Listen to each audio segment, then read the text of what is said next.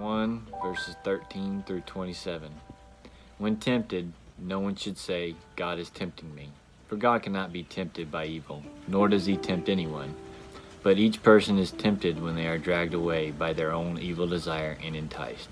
Then, after desire has conceived, it gives birth to sin. And sin, when it is full grown, gives birth to death.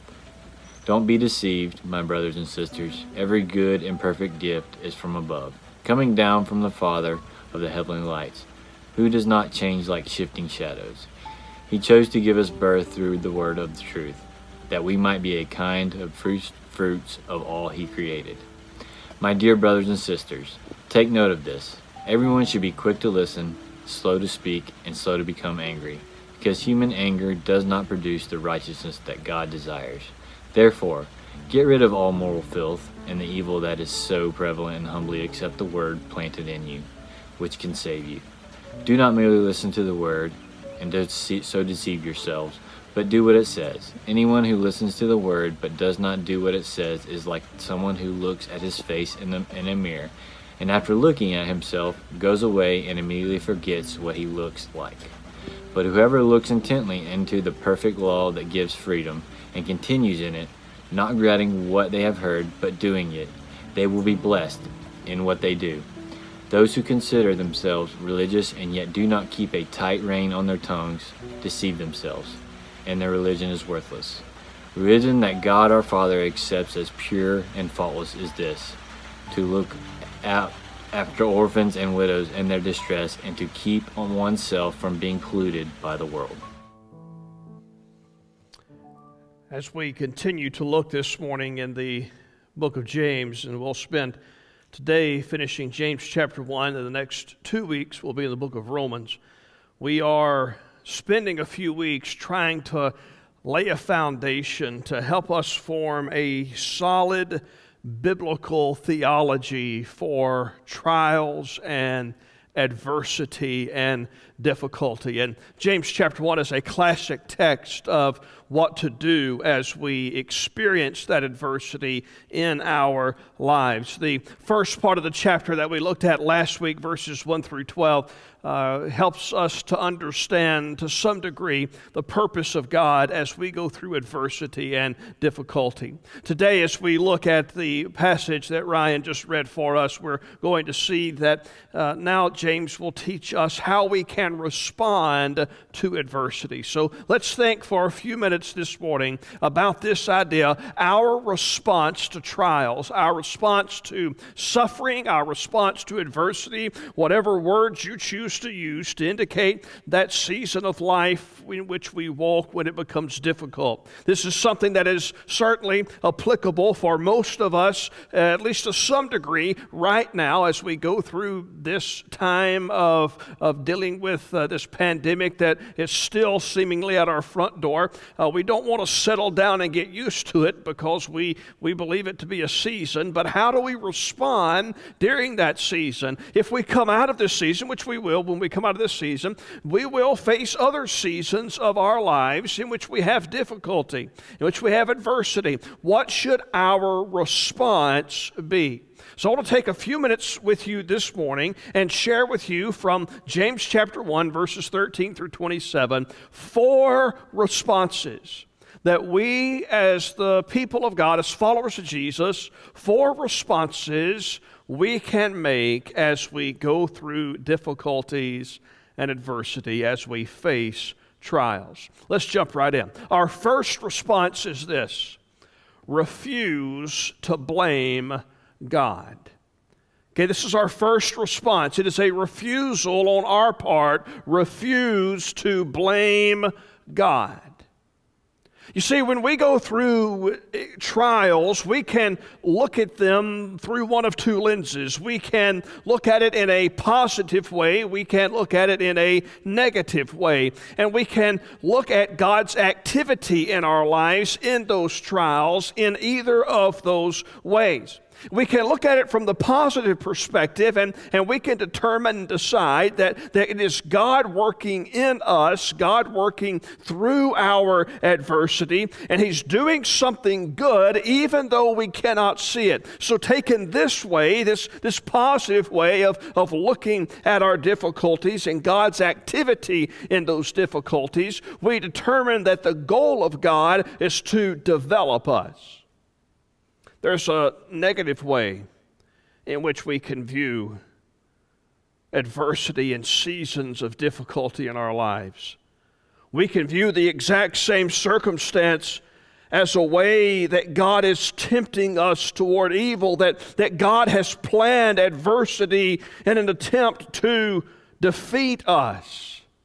And so we can either look at this as saying that God's goal is to develop us, or we can look at it by saying God's goal is to destroy us. Which one is it? Well, James helps us understand that God's goal for us as we go through adversity is for us to move toward Him in the midst of suffering rather than running away from Him. That is why James says in verse 13, to let no one say when he's tempted, I'm being tempted by God, for God cannot be tempted with evil, and He Himself tempts no one. Don't assume that God has sent a trial into your life to inflict pain in your life. Don't assume that when you go through a difficulty that it is God who is causing the difficulty. Now James is not saying that God doesn't allow evil. There's a difference in God allowing evil to be used toward His greater purposes and His intending evil to harm us, destroy us, and defeat us. You see, when we go through difficulties, when we have times and seasons to where it's tough, we want to blame someone. And God is an easy person for us to blame. And so James corrects our faulty thinking by telling us in verse 14 that each person is tempted when he's lured and enticed by his own desire. Then desire, when it's conceived, gives birth to sin. And sin, when it's fully grown, brings forth death. This sin that James is referring to isn't the sin that led to the trial. We know that there are some trials and some difficulties that we go through in life that are not due to our sin. James is referring, watch this, James is referring to the potentially sinful response we can have towards God once we're in a trial. As we go through the trial, we have an opportunity to blame God or to bless God. And James is saying our response should be a refusal to blame God. Satan entices us and tries to lure us into thinking that suffering and that our suffering is God's fault. Satan tries to get us to think and to conclude, God, you've allowed this trial because you want to hurt me, because you don't love me, because you've forgotten about me, because you have abandoned me. And to do so, to take that stance, it births sin into our lives, because in so doing, we doubt the very nature and the very character of God. And so James begins by saying, let's make this response. Let's refuse to blame God. But there's a second response that James calls us to make. And that is that we need to remember the nature of God. This is our second response. We refuse to blame God, and instead we remember the nature of God. You see, if Satan tries to deceive us, the only way for us to counteract the deception of Satan is to remember the truth and the character of God. This is why verse 16 tells us, do not be deceived. Don't fall for Satan's lies. The only way to avoid being deceived is to understand and live according to the truth, to remember the nature of God. And so what James does for us to help us not fall for Satan's lies about God, James then reminds us of who God is even in the midst of our trials. I love what he says. James tells us that our God is good. God is good. He says in the first part of verse 17 that every good gift, every perfect gift is from above. Let me stop here. Let's just think about this. God is good. Let me ask you this question that maybe you can discuss over lunch today. Great philosophers have sat down and tried to figure it out. Not so great philosophers have sat in seminary classes and tried to figure it out. Are we what we do, or do we do what we are? Are we what we do, or is it that we do what we are? It's my belief that our essence impacts our actions. That what we do because of who we are. For example, I believe that doing bad things doesn't make me a sinner. The fact that I'm a sinner is what makes me do bad things. And you could split hairs, and at the end of the day, it's not that big a difference which side we come down on. But to understand God's nature, think of that concept in this way. God only does who God is. God only does who God is. And God is good. Therefore, the only thing that God can do is good. Because He is good, He must do good. He can only give what is good. God is 100% good. It is impossible for Him to give something out of evil intent, out of an evil heart. Evil, hurtful, painful things cannot come from a good God. And James calls us to remember in our adversity, our circumstance may not be good, but our God is. Our God is good and our God is faithful. That's another aspect of His character that He calls us to remember. When we remember the nature of God, God is good, but also God is faithful. Look at what He says in verse 17, that every good, every perfect gift comes from above, coming down from the Father of lights, with whom there is no variation or shadow due to change. That those good things that come to us from God, they come from the Father of lights. That's an interesting word. That word lights refers us back to Genesis. In creation, God created a light to govern the day and a light to govern the night. Sun, moon, stars. The sun, the moon, and the stars, those lights have something in common with the one who made them. They are fixed, they are permanent, and they are constant. And what James is reminding us is that not just is God good, but God is faithfully good. God's goodness to His children is constant. There is no variation. It's not just that He's good, but He's always good all of the time, even if your situation isn't. And when you're in difficulty, you need to remember that God is good and God is faithful, but God is also gracious. He's gracious.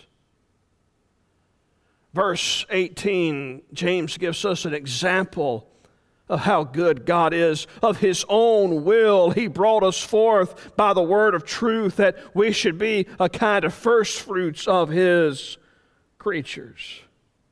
Note the contrast. Again, as we think about how God is gracious, note the contrast of verses 14 and 15, where James says that sin gives birth to death.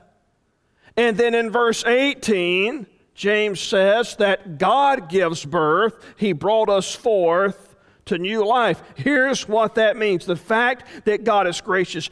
James is referring to our salvation, which is accomplished by the grace of God. And listen to me very well this morning. The same God who gave his life on the cross so that he could give you eternal life is the same God who is seeking to give you life in this season of adversity, in this trial that you are facing. He is birthing something in your life that you cannot see. You see, the thing about the birthing process, it is a painful process, but it has a beautiful result. And so it is as we remember the character of God, that he is good and faithful and gracious all the time, in spite of our circumstances. So we refuse to blame God, and instead of blaming God, we then remember the true character of God. But our third response is very simple as well. We listen to the voice of God. Our third response as we face adversity, listen to God's voice. So there is something that God will speak to our hearts as we go through adversity. God often speaks, in fact, the loudest as we're suffering. Of what C.S. Lewis one time said, he said, God whispers to us in our pleasures. He speaks in our consciences, but he shouts in our pains. The pain we experience, C.S. Lewis said, it is God's megaphone to rouse a deaf world. This is why James says in verse 19 that we need to be quick to hear during a trial. God wants to produce righteousness in our lives when we go through adversity, but that righteousness cannot be produced if we don't stop and listen to God speak to us during adversity. Therefore, as we go through these difficult times, instead of remaining angry at God, instead of continuing to doubt God, let us seek to listen to God, asking him to reveal himself to us in the midst of our trial. We make the decision in adversity. These are decisions we make today to refuse to blame God, to remember the character of God, to ask God to speak as we listen to his voice. And the fourth response and final response is this: anchor yourself in the Word of God. Anchor yourself in the Word of God. Again, my goal this morning is not to give you philosophy. It's not to give you ideas that you might can try.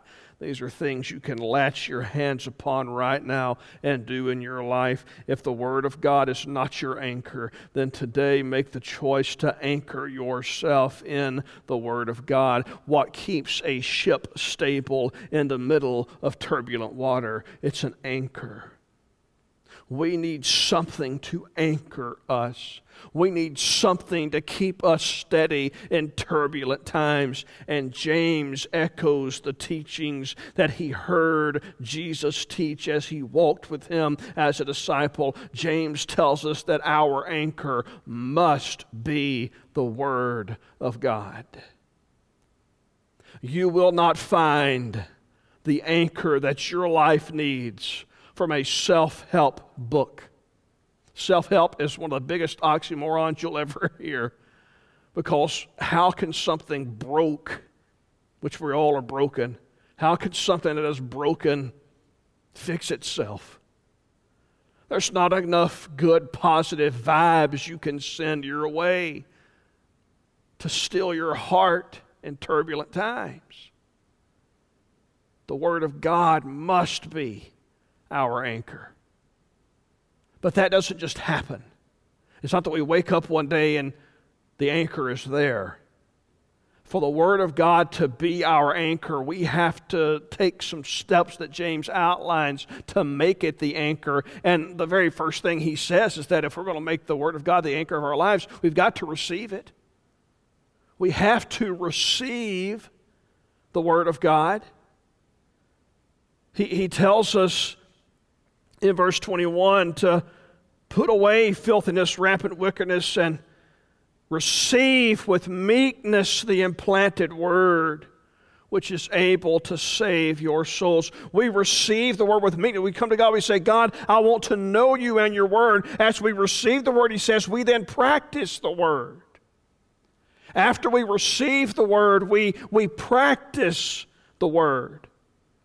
Now, I want to camp here. Whenever I cough, I feel like I have to clarify, that's allergy, not corona, okay? Just so you're safe, we're safe at home.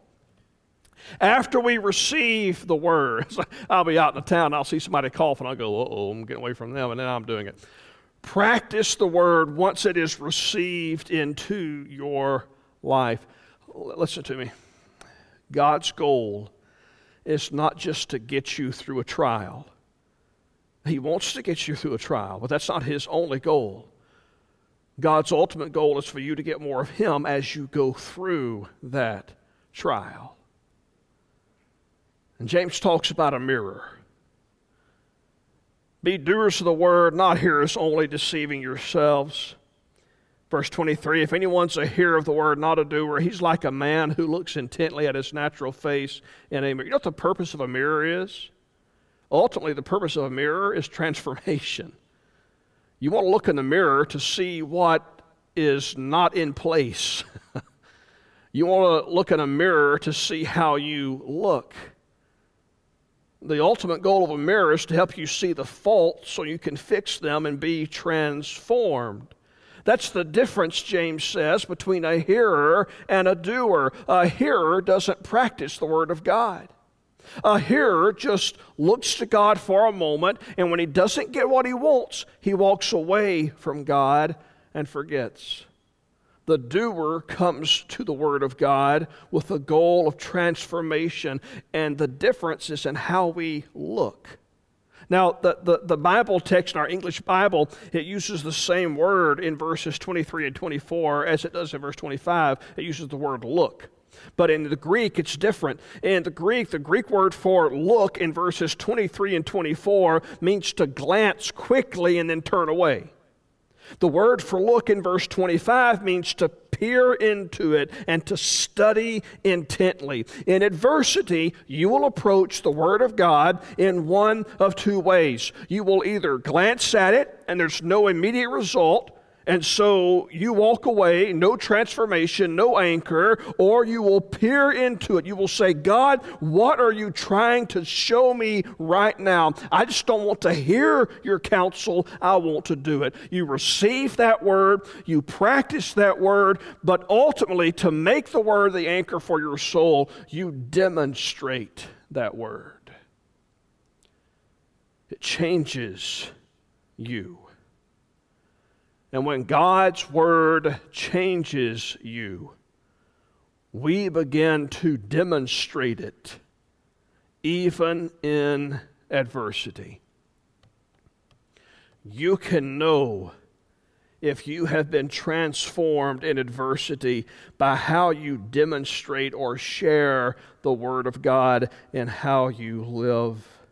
Verse 27 tells us that religion that is pure and undefiled before God the Father is this: to visit orphans and widows in their affliction and to keep oneself unstained from the world. The person who is transformed is now going out and being a ministering agent to others who are suffering. Watch this.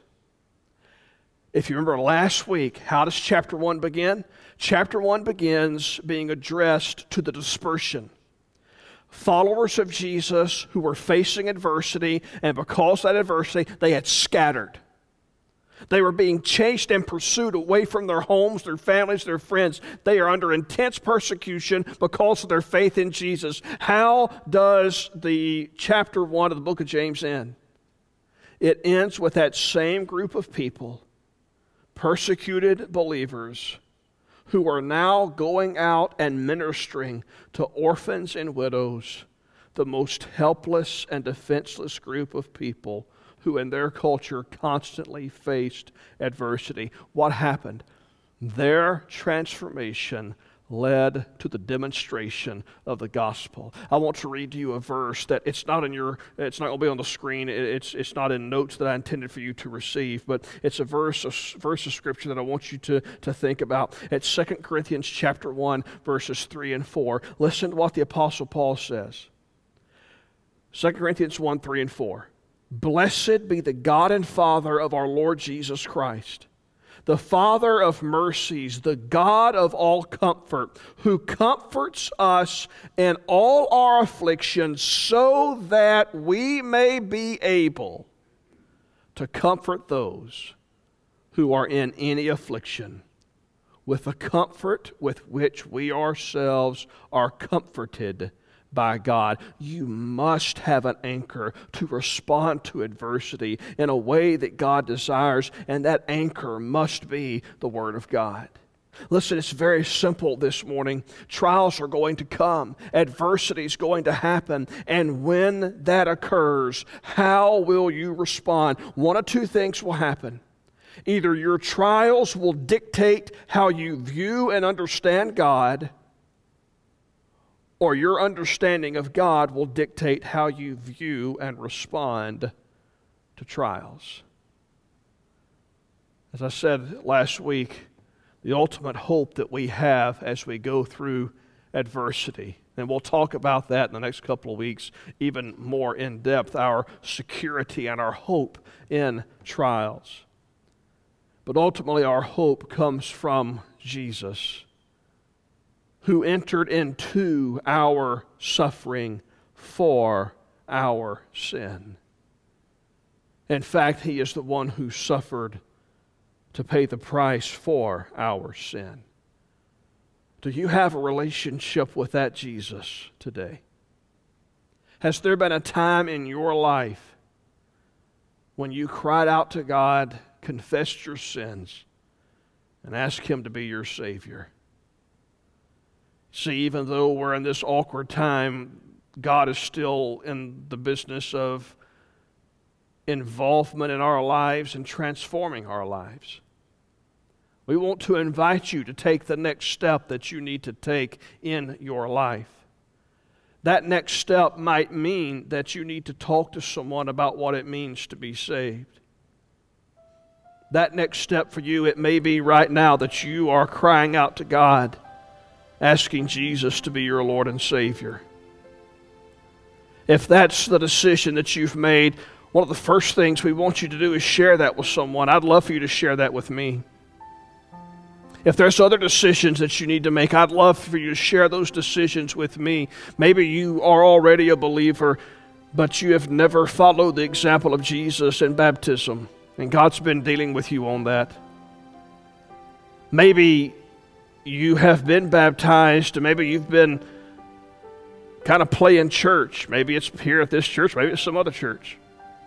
But this absence of being able to connect with the body of Christ has reminded you that you need the body of Christ, and maybe your next step is to make a decision to pledge your faithfulness to the bride of Christ by becoming a member. I don't know what step it is that you need to take, but I know that I would love to spend time with you talking and sharing about how we can help you understand what that next step is. So if you'd like to take the next step, and whatever that step is, there's an easy way for you to let us know. Again, just go to our website, fbcmilton.org, and you'll see on the front page of our website a graphic that says My Decision. Just click that graphic. It'll take you to a brief form that you fill out that you tell us what decision you want to make. And we'll get in contact with you and give you some resources as you take that next step. You can also text the word decision. Phone number should be on your screen. That number will again get you to some information that you can share with us. We won't fill your mailbox or your inbox with spam. We just want to give you some resources to help you take that next step. If you have questions, you can always email me at jrussell@fbcmilton.org. We'll be glad to talk with you about the next step you need to take in your walk with Christ. As we prepare to end our time this morning, we want to make sure that you are aware of a couple of things that we mention at the front end, but we also want to mention on the back end so that we know that we've covered our bases. We have provided an update for you about our plan going forward as it relates to operations and procedures here at First Baptist Church, both with our church office and with our ministries and meetings. We posted a video of that on Thursday. You can find that video on our Facebook page. You can also find that video on our church's YouTube channel. So if you will go, it should be pretty easy to find. But if you, for some reason you can't find that, give our church office, shoot me an email or leave a message on our voice machine, and I'll make sure that you get a link to that explains to you all those things in great detail. Our office remains closed this coming week, as does our church campus. We are closed this coming week. We will again provide for you on Wednesday online, Facebook and YouTube. We will provide you a Wednesday Bible study adults. Then we'll have some other things going on for students and children. And those leaders have been communicating with you about those activities if they involve you. So we want you to participate in that as well. Giving is an act of worship. And so if you are missing the opportunity to give, you can still do that even though we're not physically here. If you're watching this, you are connected to some type of online experience, and so you should be able to just go to our church website and find the link for giving, and you can give through that way 24 hours a day, 7 days a week. It's safe and secure.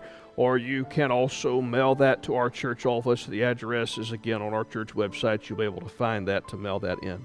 Do remember that next Sunday, as you heard before, next Sunday we will be online only again. 10:30 a.m. We'll meet right here once again for a time of worship, part 3 of our Survivor series. So I hope that you'll tune in. Before we end our time of worship today, I want to pray for you and for your family. So if right where you are, if you'd bow with me while we pray. Father God, I'm thankful for this opportunity that we've had today to worship. And God, I'm thankful that we were able to experience your word speaking to our hearts. So God, we pray now that as we seek to live our lives in this weird world this week, that you would equip us and enable us to do that in a way that will honor and glorify you. Father, help us to respond to trials in the way that your word teaches, so that we can endure, we can come out refined as by fire, and be ready to be used by you in greater ways than we can ever imagine. Father, I pray if there's anyone listening, tuning into us today, whatever next step they need to take, God, I pray that they would be compelled to make that decision, to take that step. And Lord, help them to know there's a family of faith here at First Baptist Milton that'll be right beside them each and every step of that way. Lord, we love you. We thank you for your goodness to us. In Jesus' good name we pray. Amen. God bless, and we'll see you next Sunday.